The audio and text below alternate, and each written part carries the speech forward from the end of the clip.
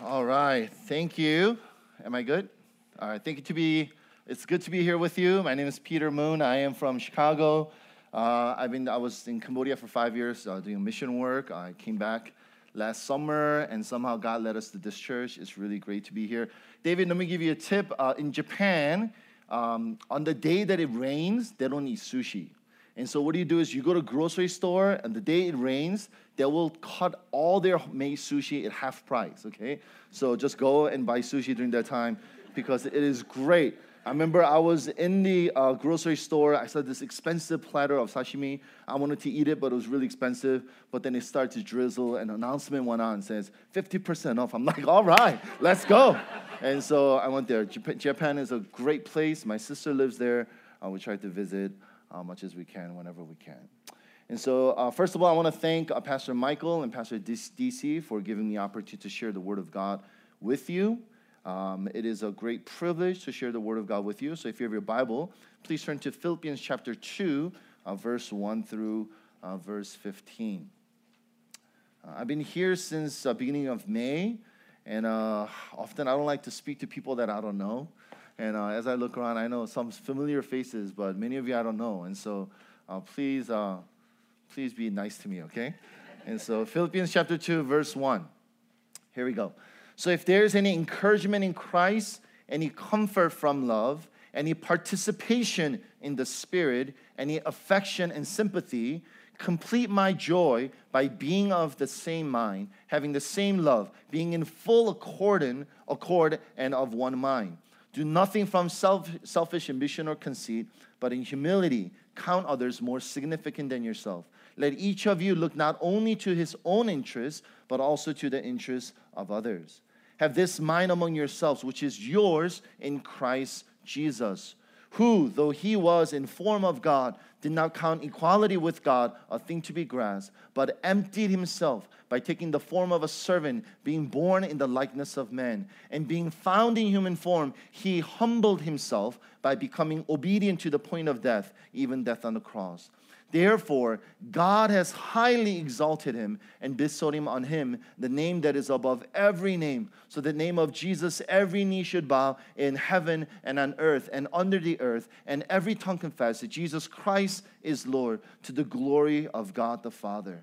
Therefore, my beloved, as you have always obeyed, so now, not only as in my presence, but much more in my absence, work out your own salvation with fear and trembling. For it is God who works in you both to will and to work for his good pleasure. Do all things without grumbling or disputing, that you may be blameless and innocent, children of God without blemish in the midst of crooked and twisted generation, among whom you will shine as lights in the world.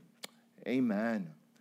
Can we pray one more time? God, thank you for your word, that your word is unchanging as you are unchanging. And we believe you are here with us. So we pray, Lord, that you will help us to invite ourselves into your presence, that we may be with you, holy, our mind, our hearts, our body, that all that we are will be present with you as we receive from you and a blessing, a learning, a correction, and teaching from you, God. Thank you, Lord. In Jesus' name we pray. Amen. I do apologize for some of the Korean, Asian, perhaps, references, but some of you may look at me and say, he looks kind of familiar. Well, perhaps you think I'm familiar because you grew up watching this guy. Okay? He is my child hero. Does anybody know who he is? It's like too old. Okay. And so I remember when I was in college, somebody came up to me and said, wow, you look like this guy. And I'm like, really?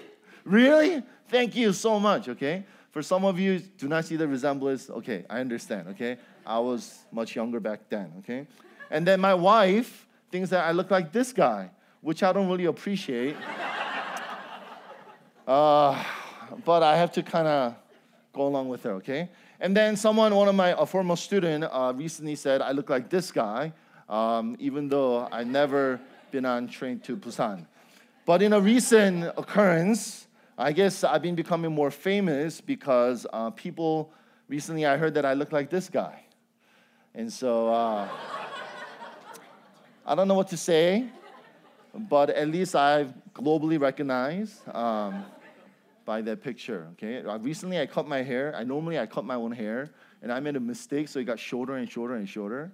And so I was preaching on Wednesday at KM in Korean, and then one of a member told Pastor Tim, like, oh, he reminds me of Kim Jong-un. I'm like, oh, no. You're supposed to hear the word of God, not think of the dictator. Well, today I want to share with you with the title of what it means to serve with humility. And then I want to kind of talk about a manual to worshiping the servant king. We serve king who is a servant king, who is a humble king. And so even though I preached out of this passage many, many times, so one of my favorite chapters in the Bible, today I want to kind of share the word of God with you with this kind of question. What do you give someone, or what do you buy someone who already has everything? Right? Have you ever run into that dilemma, right? You have a friend who has everything, or they're getting married and they have everything. What do you give to them? You know, they already have all the material things they need. They already have all the happiness that it seems that you could provide. What do you give to someone who already has everything? Our God is God who created all things. He made all things. He owns all things. He knows all things. He has power over all things. So then, what do we do in worship? What do we give to God who has all things already? And what I want to really propose to you is that today, that the way that we worship our God who has everything, and yet who became a servant for us, is to serve him with humility. That is in which that we could participate and worship our God, our servant king. And so I kind of organized it in 3, because I like number 3. And so here we go. First is for us to see the invitation that God has given to us. Worship is not inviting God to our worship, but saying yes to God's invitation for his work. Worship is not inviting God to our worship, but saying yes to God's invitation to his work. God is already at work. So therefore, worship begins with our acknowledgement of what he has already done and identifying what he is doing right now. In Philippians chapter 2:12, which we'll start here, it says, therefore, my beloved, as you have always obeyed, so now, not only as in my presence, but much more in my absence, work out your salvation with fear and trembling. And here I want to focus on this word, therefore. As Paul says, therefore, what is he referring to? He's referring to the previous passage where it's so beautifully summarized what our Jesus Christ has done. In Philippians chapter 2:6, I'm going to read it again. I know I read it, but every time I read it, it just soothes my soul. My youngest child, he loves it. When he was baby, in order for him to put him to sleep, I had to just touch his head. Even now, you go like this, you go, oh. My second child, you have to sing him a song. But not only any song, but you have to sing him, take me out to the ball game. Take me out. We're Cubs fan, okay? Whenever you sing them song, he will just fall asleep. My oldest child, she has to pinch my skin. I don't know why.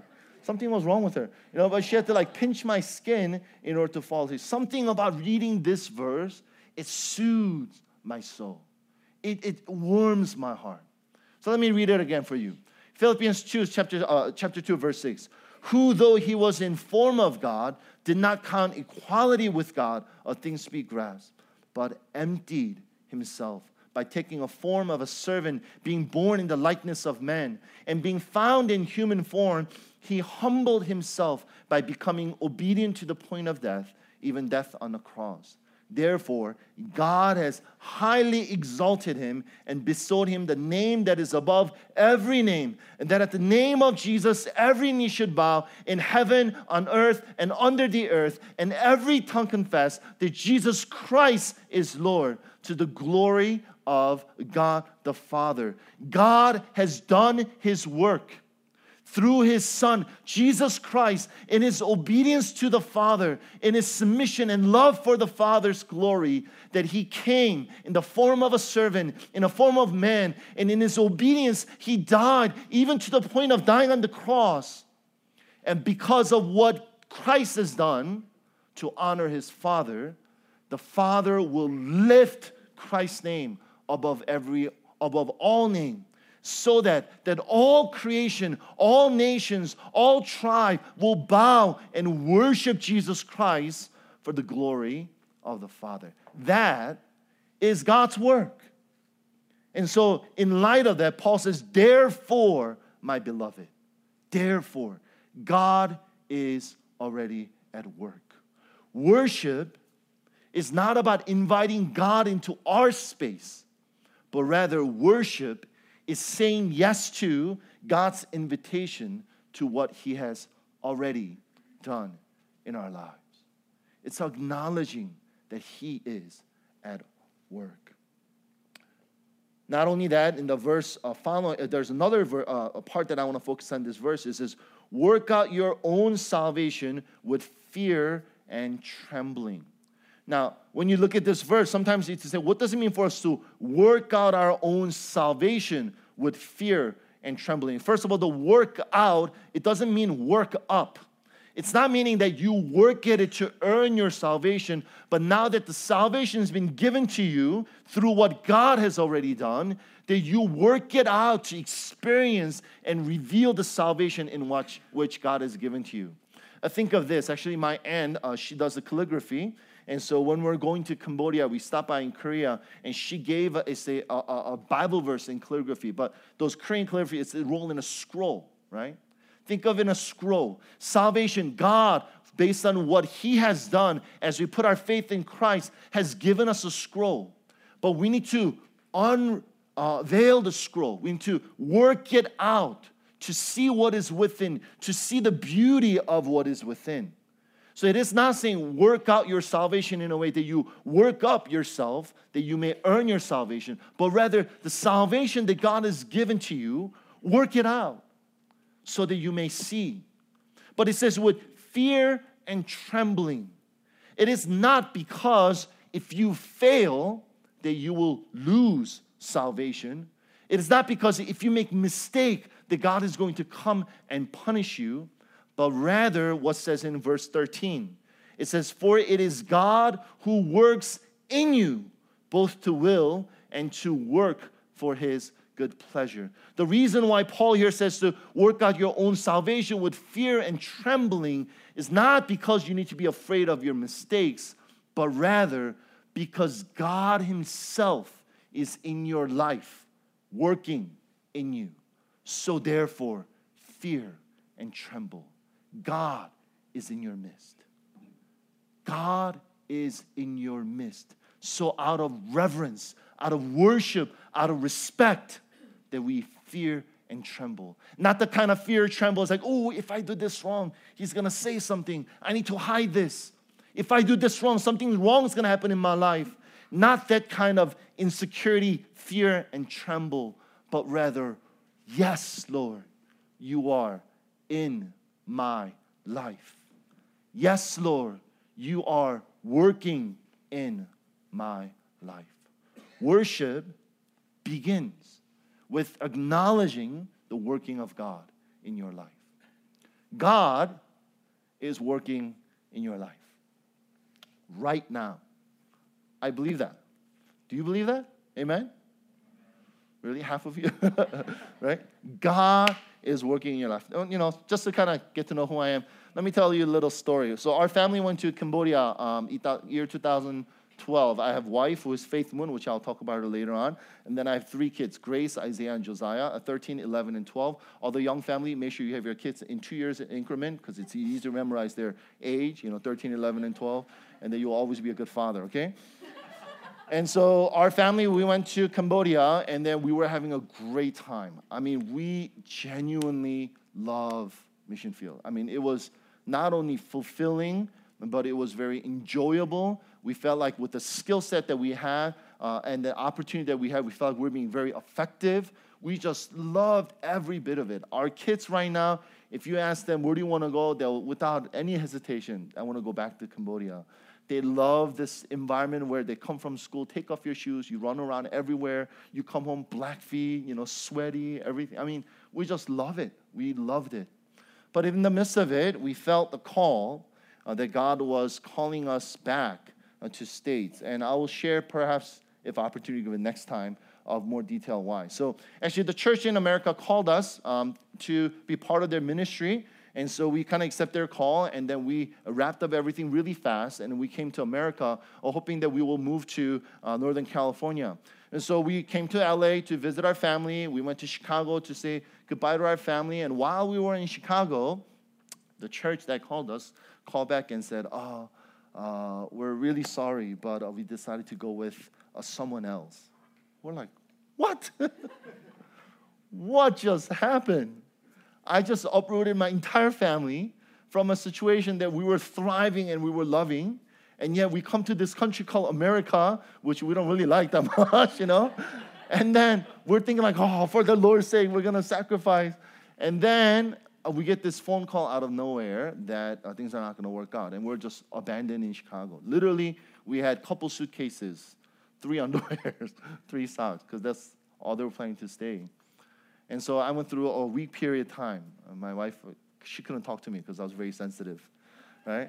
I was doubting myself as, was I a good father? Did I lead my family in the right way? Did I make this choice out of my pride, of my ambitions? What was I? I was like examining everything, right? And there were parts that I had to repent, but yet there were parts that I knew that I was being faithful to what God was calling us to do. And so what do, right? So after a week, I'm glad that it only lasted a week. After a week, as I was praying, God was reminding me of the conviction that He gave. Why did I want to come back to America? And there are a couple convictions that we were carrying with as we were leaving Cambodia. We wanted to be people of blessing. We wanted to know what it means to bless others as we're doing in Cambodia, but yet we wanted to do that in America, and that we wanted to lead people into the life of blessing others.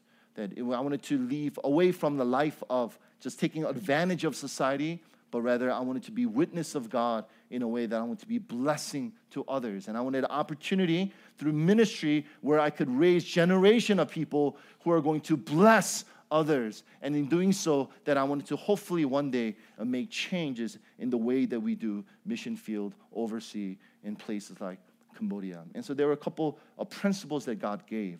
And then I asked this question. What stops me from carrying out my conviction right now? Right? What stops me from carrying out my convictions right now? If this is which that God is working in my heart, what stops me from living this life right now? Yes, we didn't get to go to San Jose. Yes, we have no car. Yes, we have no home. Yes, we have no income. Yes, I don't know what I'm going to do to my kids. All these ifs, but what is really stopping me from living out God's calling? And I told my wife, there's nothing that is stopping us from living out this calling. We don't know what future holds. We don't know where we'll go, but let's live this life right now. And so we were living with my sister-in-law in a 4-bedroom house. We get a 1 room. My 3 kids got 1 room, and then their kids were young. They all share 1 room. And so we're, living in this house. I enrolled my kids to a neighborhood school. I applied for financial aid, the government assistance, to get insurance, because in America, insurance is so crazy. And then we begin to think about in what way that we could be blessing to the community that we're in.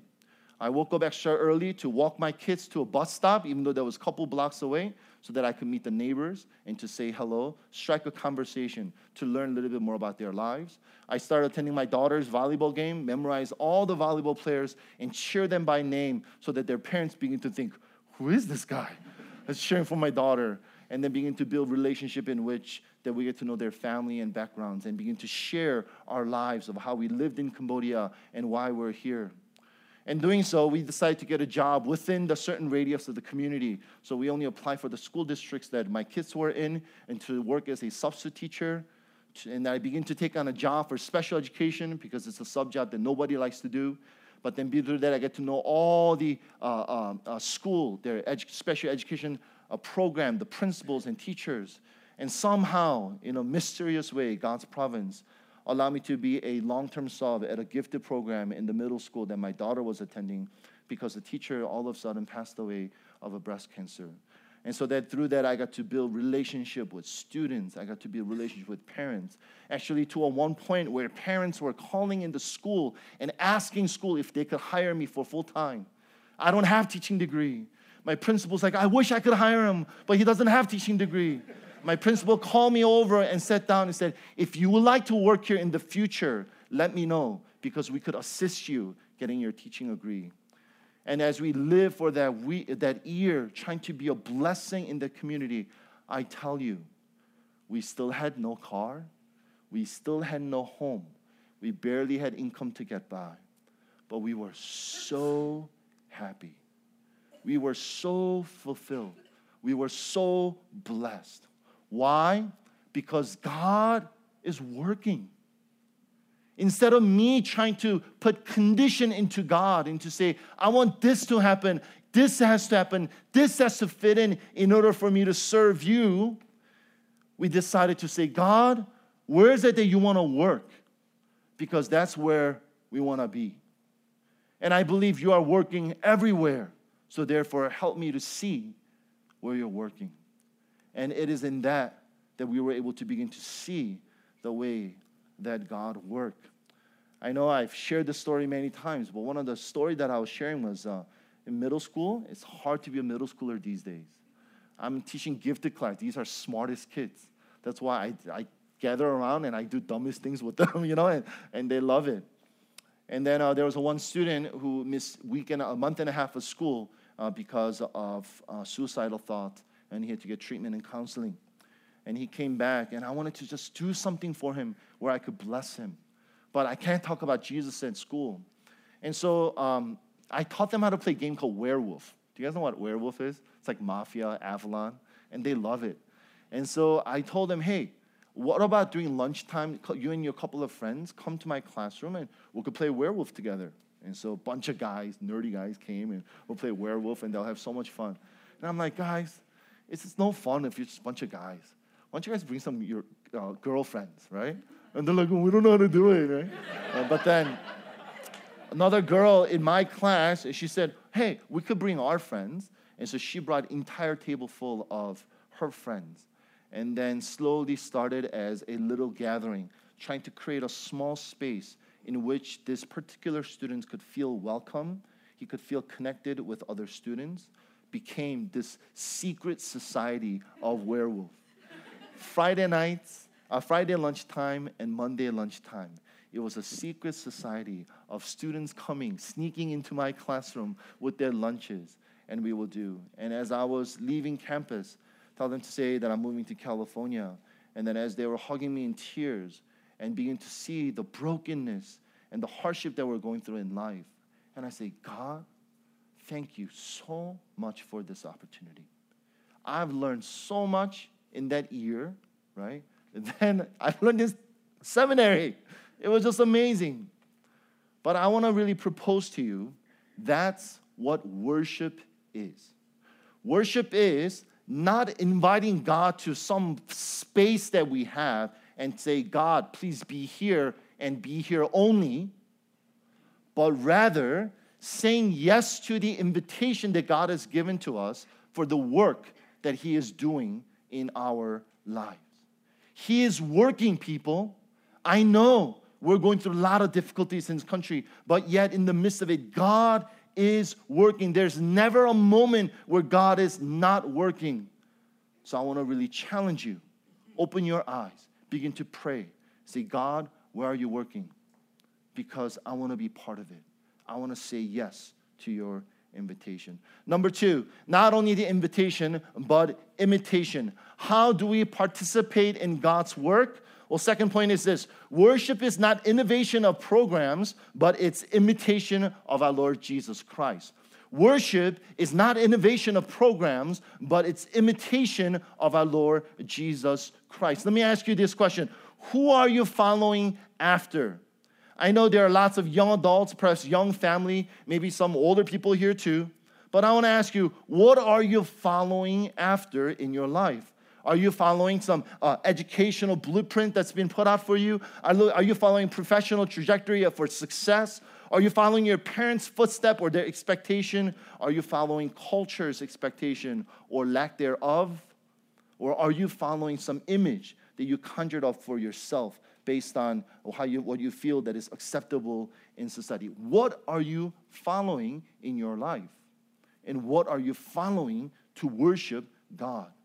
How about ANCC, your church? What are you following? Are you following some sort of church model or theological trend or style of worship, a level of convenience, or some sort of power or leverage in the society? Or are you following some sort of relevance or coolness, which I think is becoming one of a new idol for our generation? What are you following? Because worship is not innovation of some new ideas or programs, but rather it's the imitation of our Lord Jesus Christ. Let me have your attention to Philippians chapter 2, verse 1. It says, so if there is any encouragement in Christ, any comfort from love, any participation in the Spirit, any affection and sympathy. The key word that I would like to emphasize here is the word any. If you've been touched by God, touched by Jesus Christ in any way, then these are your responsibility. These are your call. This is what God is asking you to respond. In verse 2, complete my joy by being of the same mind, having same love, being full accord and one mind. Do nothing from selfish ambition or conceit, but in humility count others more significant others. Let each of you look not only to his own interests, but also to the interests of others. Having this mind among yourselves, which is yours in Christ Jesus. What is the response to God's ministry, God's working in our lives? It's the response in the unity. It's a response in the way we serve one another. But the question is, how are we going to do that? How are we going to be unified? How are we going to serve one another and consider other people's needs greater than mine? It is by imitating our Lord Jesus Christ. And more specific, imitating his humility. And as I read before, in verse 6 to 11, then Paul begins to write this wonderful hymn, wonderful song to talk about what Christ has done for us. What is worship? Worship is imitating our Lord Jesus Christ, imitating his humility. Let me just kind of pause here and talk about humility a little bit in a very short way. What is humility? Humility and humiliation has the same root word, humilitas. But they are similar, but yet very different. Humility was once known as actually very not an attractive trait to have in life. Actually, an ancient word to relate yourself with the characteristic of humility, that was bad, right? People thought actually they did bad things because they had a very low view of themselves, because they were too humble. It was actually good to be proud, okay? It was respectable to be proud. But it is Christianity that changed the perception of humility and definition of the word humility. And now, even in a secular sense, to have a trait of a humility is good. Good leaders have humility. But humility is not being a doormat for others.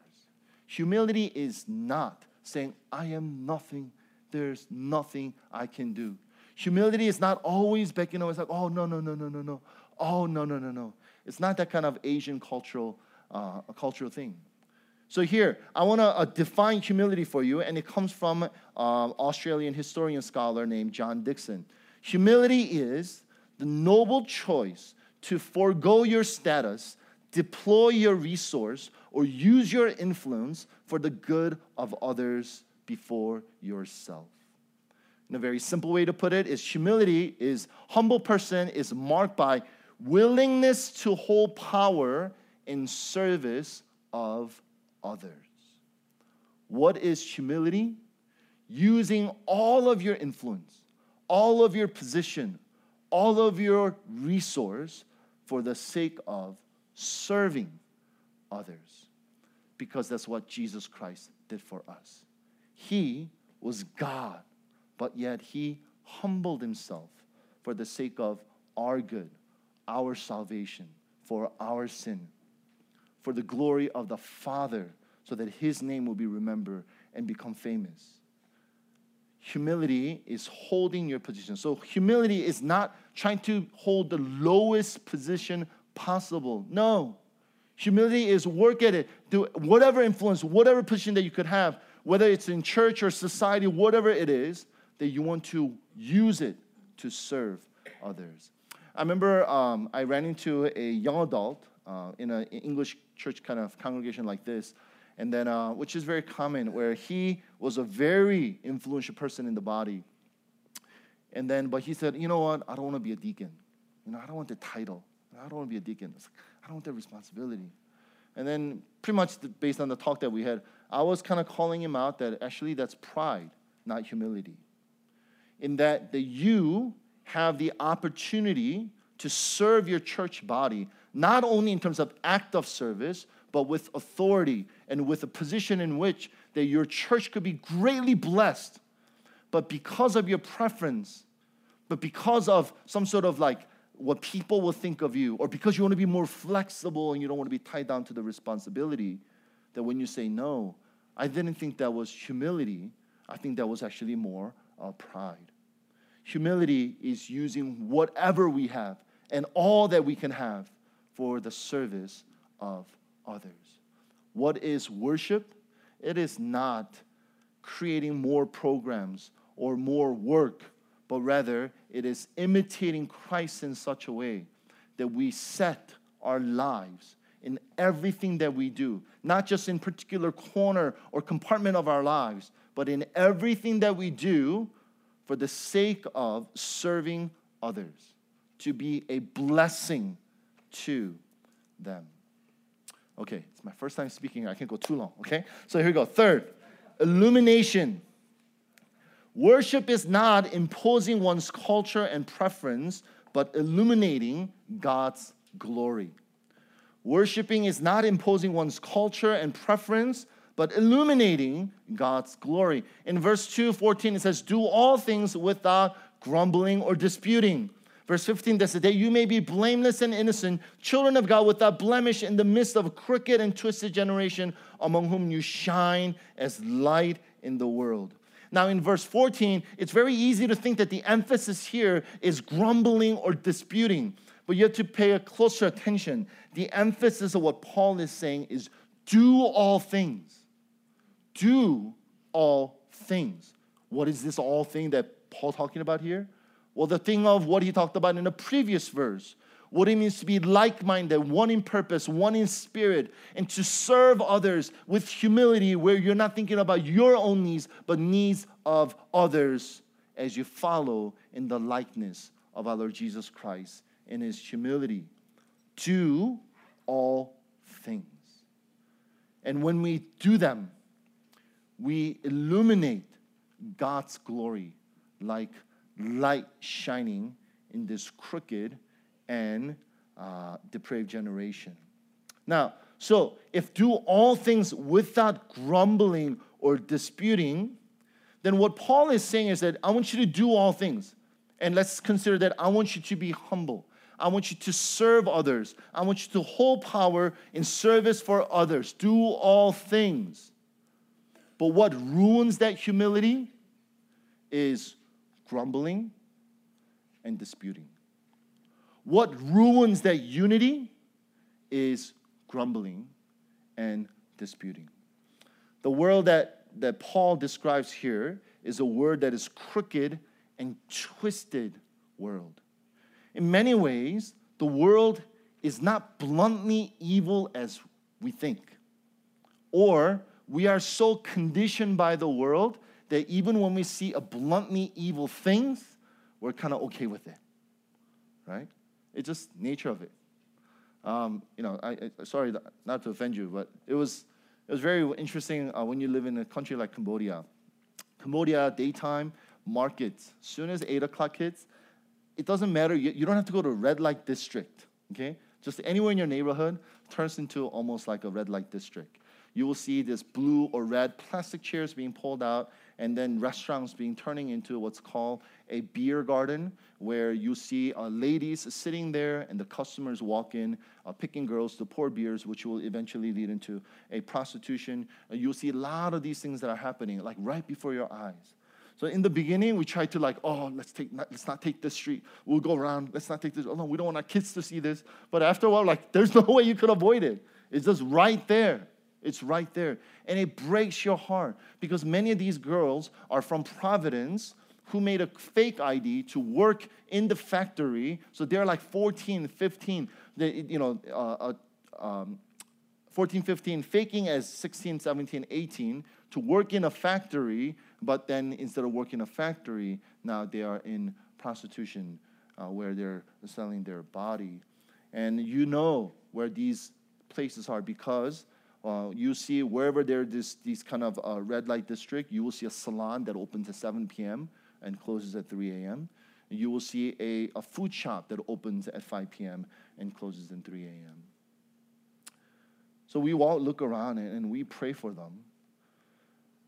But I got to say this with a little bit of care, okay? But we look at them and we know right away because the way they dress, right? The way they dress, the exposure of themselves, especially in the conservative culture that Cambodia is in. So we lived there for a couple of years, and we come back to America. We're like, wait a minute.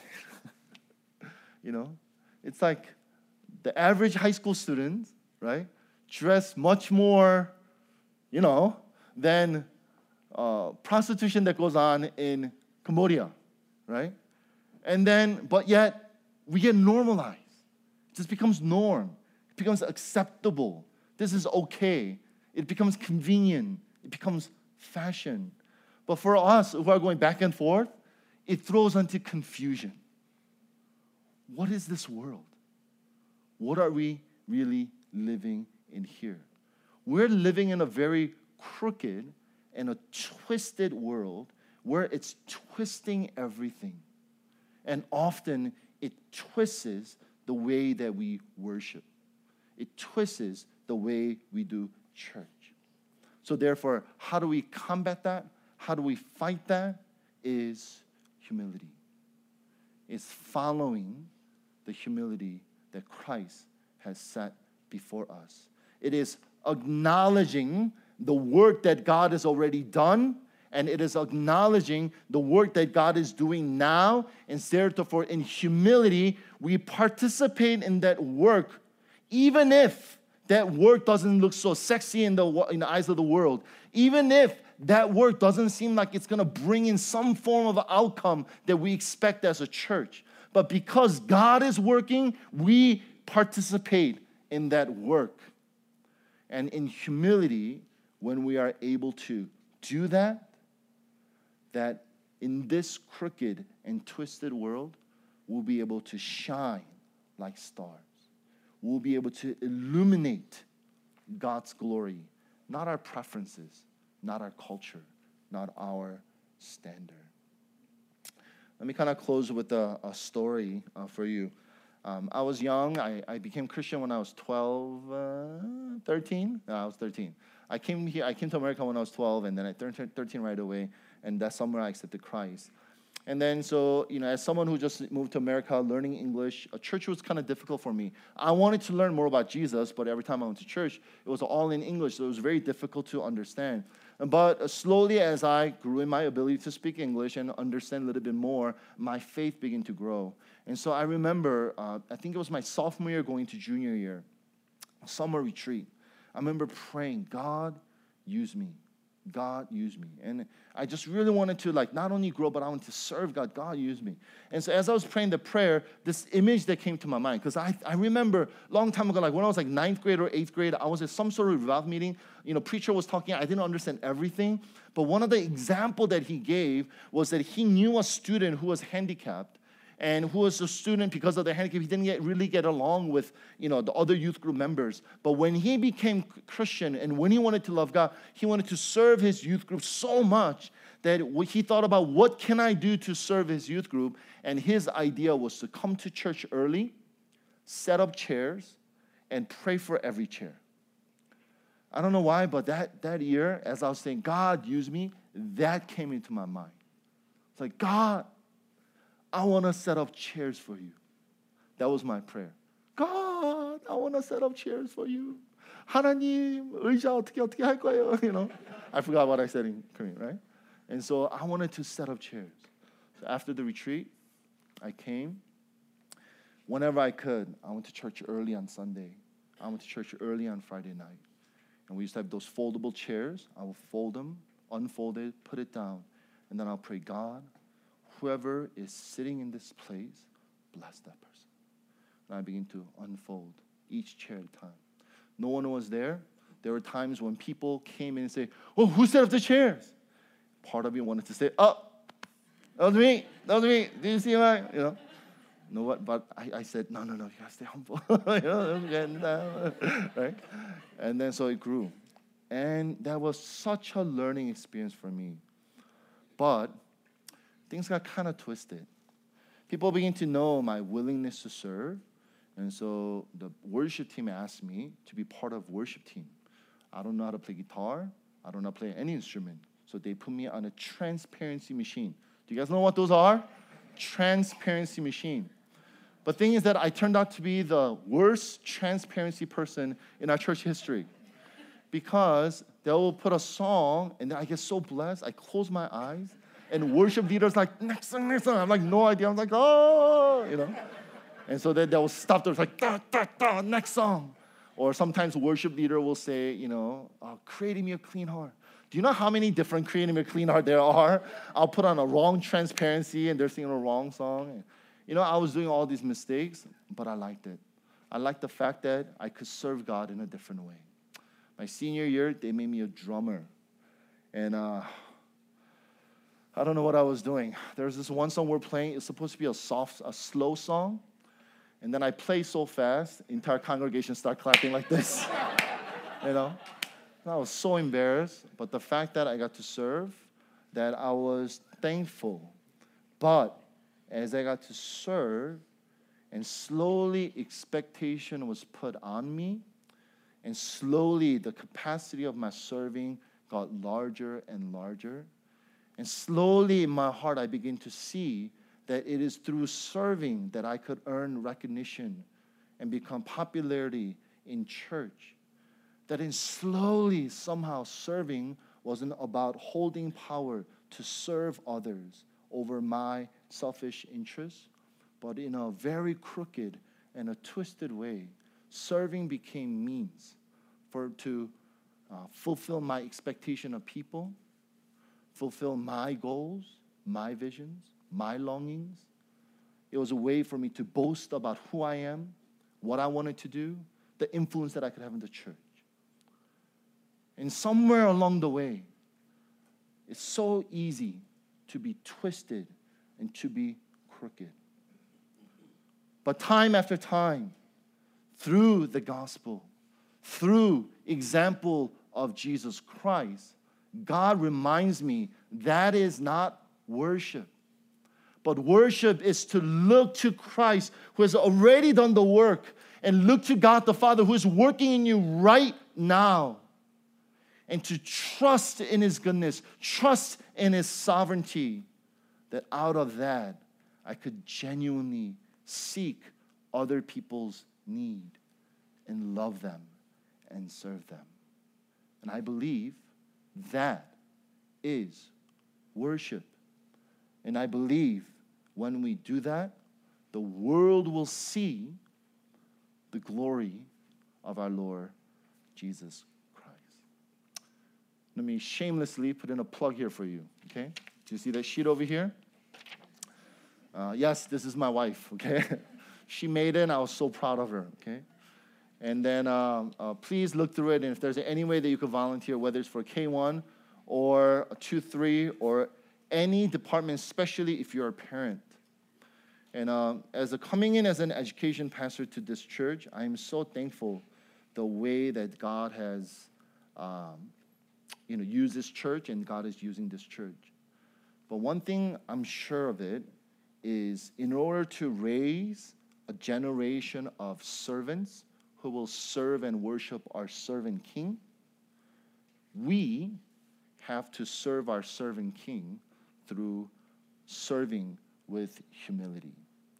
There are certain things in life you can't teach without doing it for them, right? Like you can't learn how to pray without praying, right? You can't learn how to serve without seeing someone serve. And especially for parents, I want to really encourage you. We're going to do much as we can. That's why you will see slots like serving for a month, serving for a year, serving for 3 months, 6 months, to be flexible and so forth. The reason I did that is it's very easy for, as a parent, to drop off our child and have somebody else volunteer and serve them.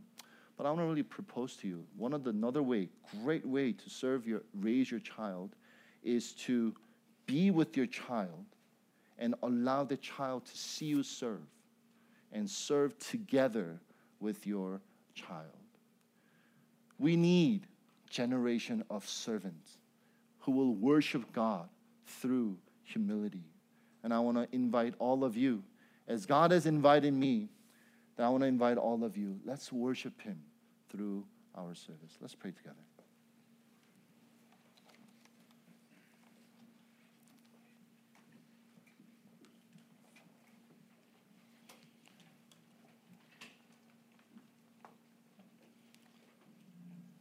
One of the passages that we read, it says, our God is working in us for his good pleasure. When we worship God this way, when we worship God, not just in the compartmentalized walls of church, in the space, but rather through the life that we live with humility, imitating Christ into this crooked and depraved generation, when we follow God's will wherever we are, and when we say yes to the invitation, it pleases him. It is his pleasure to see his children imitate his son, Jesus Christ. But not only that, it's pleasure because that's how he wants to bless you. He wants you to know the joy of what it's like to be united with Christ. That in chapter later, Paul will say, I want to know Christ so much that even to the point of death, I want to know Christ. I want to experience what Christ experienced. I want to do what Christ did because that is my blessing. That is my joy. Oh, children of God, may you experience the joy of worshiping our Heavenly Father as you commit your life to become a humble servant who will serve our humble King. So can you pray for a moment? And then the worship team will lead us into song of response.